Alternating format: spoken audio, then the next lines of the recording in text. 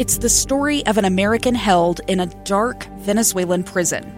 Then all of a sudden they all kind of lined up. They pointed their guns at me. And this is the point where I thought, I'm going to die today. I'm Becky Bruce. I spent a year working on Hope in Darkness, which now has more than 2 million downloads.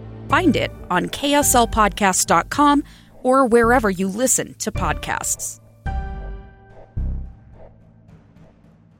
Inside Sources.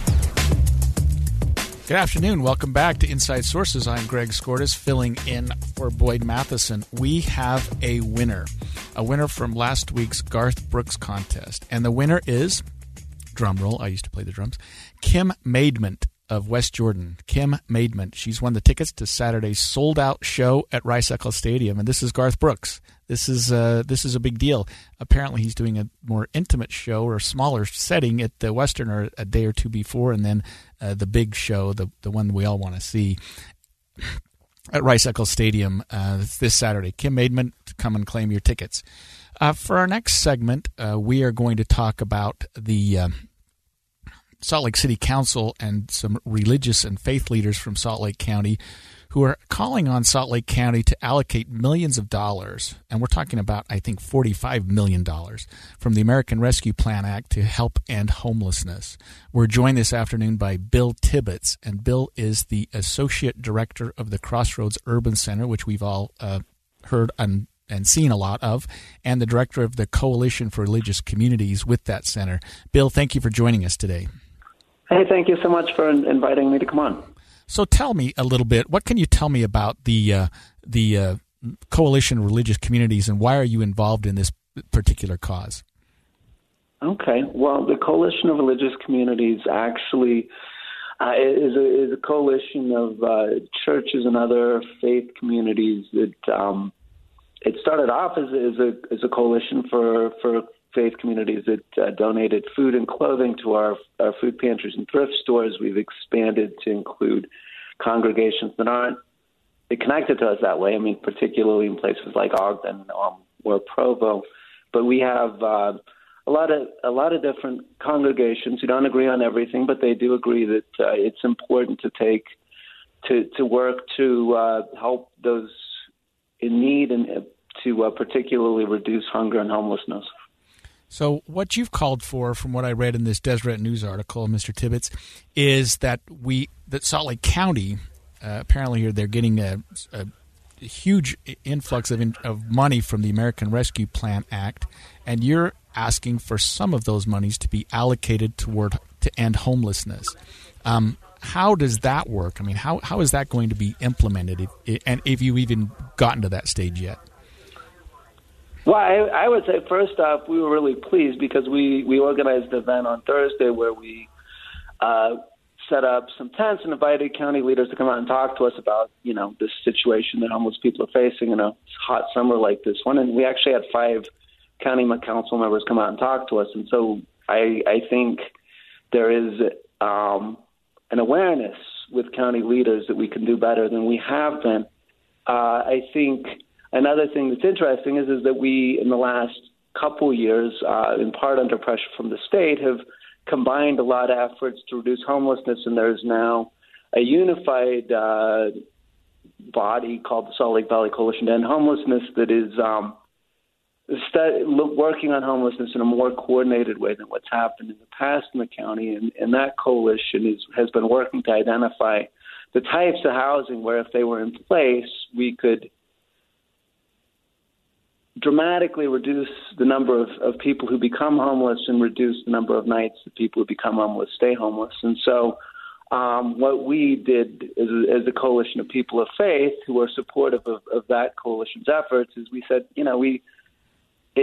let's get started on building this housing with this huge unanticipated addition to the county budget. There's a real opportunity to do something that would make a difference, and if we did it right, would dramatically reduce the number of people sleeping outside.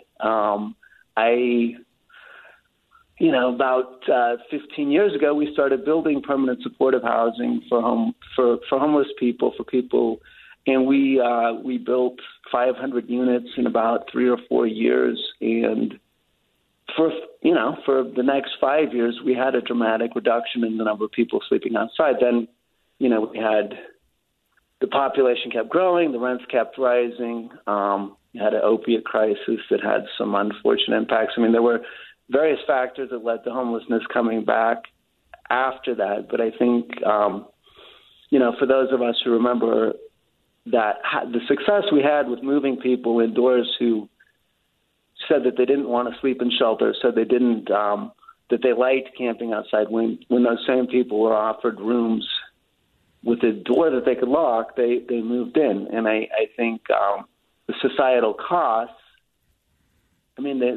for allowing people to act out on the street when they have mental health conditions and other disabling conditions, I think, it is better for everyone if we can find ways to move people indoors rather than moving camps from one neighborhood to another.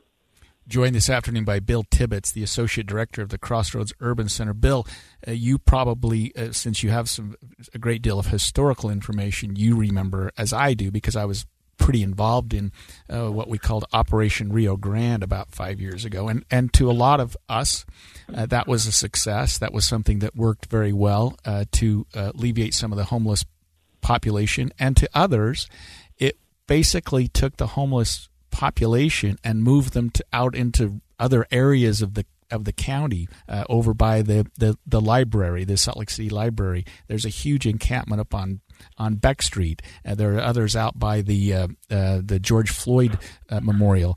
How is this going to be different, or what did we learn from Operation Rio Grande, and how can we build on that? I think that the biggest, when you look at the ongoing successes from Operation Rio Grande, the things that made a lasting impact. We had a lot of that was expanded access to drug treatment that was made possible by a limited Medicaid expansion. We've since expanded Medicaid completely, and so anybody who's interested in treatment can go in for an assessment, which just wasn't even possible. It didn't. It was actually unkind to ask people to go in for an assessment if they didn't have a way to pay for treatment. But now that's changed. The other thing that the lasting impact is that we built housing specifically designed for helping people with who have simultaneously severe mental health issues and addiction issues. Housing.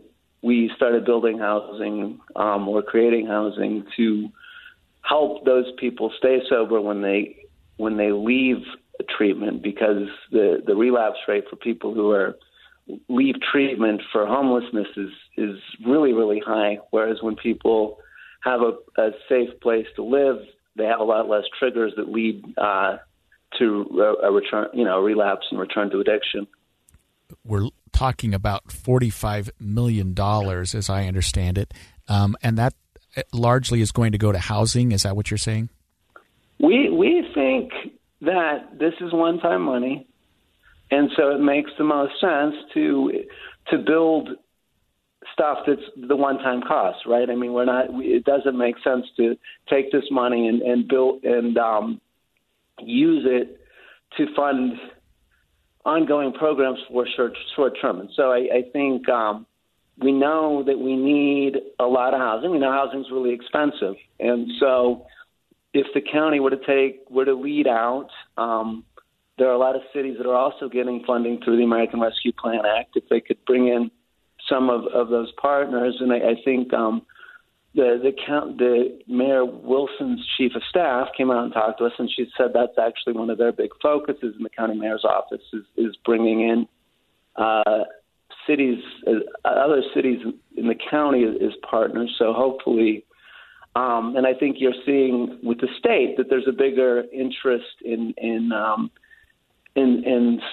reducing, the unsheltered homelessness that we see, people camping in different parts of the county, different parts of the state. And so I think I do think that there's a much bigger consensus on how we can fix things now than there was before.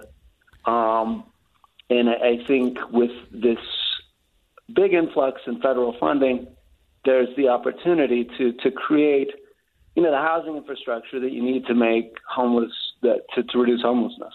Bill Tibbetts, Associate Director of Crossroads Urban Center, thank you for joining us this afternoon. When we come back, we're going to talk about a horrible shooting that occurred at Heber City over the weekend, with leaving a 7-year-old girl dead.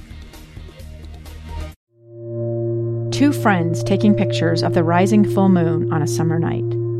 Two teenage kids doing what teenage kids do. When a stranger with a gun and a death wish changed everything. It was violent, it was senseless, and I will never understand it, I will never accept it. I'm Amy Donaldson, and unfortunately, we're all too familiar with stories about how violence shatters lives. But what we rarely see is how they are rebuilt. In a new podcast, The Letter, we relive tragedy, but only so we can hear the rest of the story. The struggle to reclaim lives, the realities of grief, and the possibilities of forgiveness. I believe in miracles. Sometimes I thought, there are no miracles. Yeah, there are, and this is a big one. Follow The Letter at theletterpodcast.com or wherever you get your podcasts.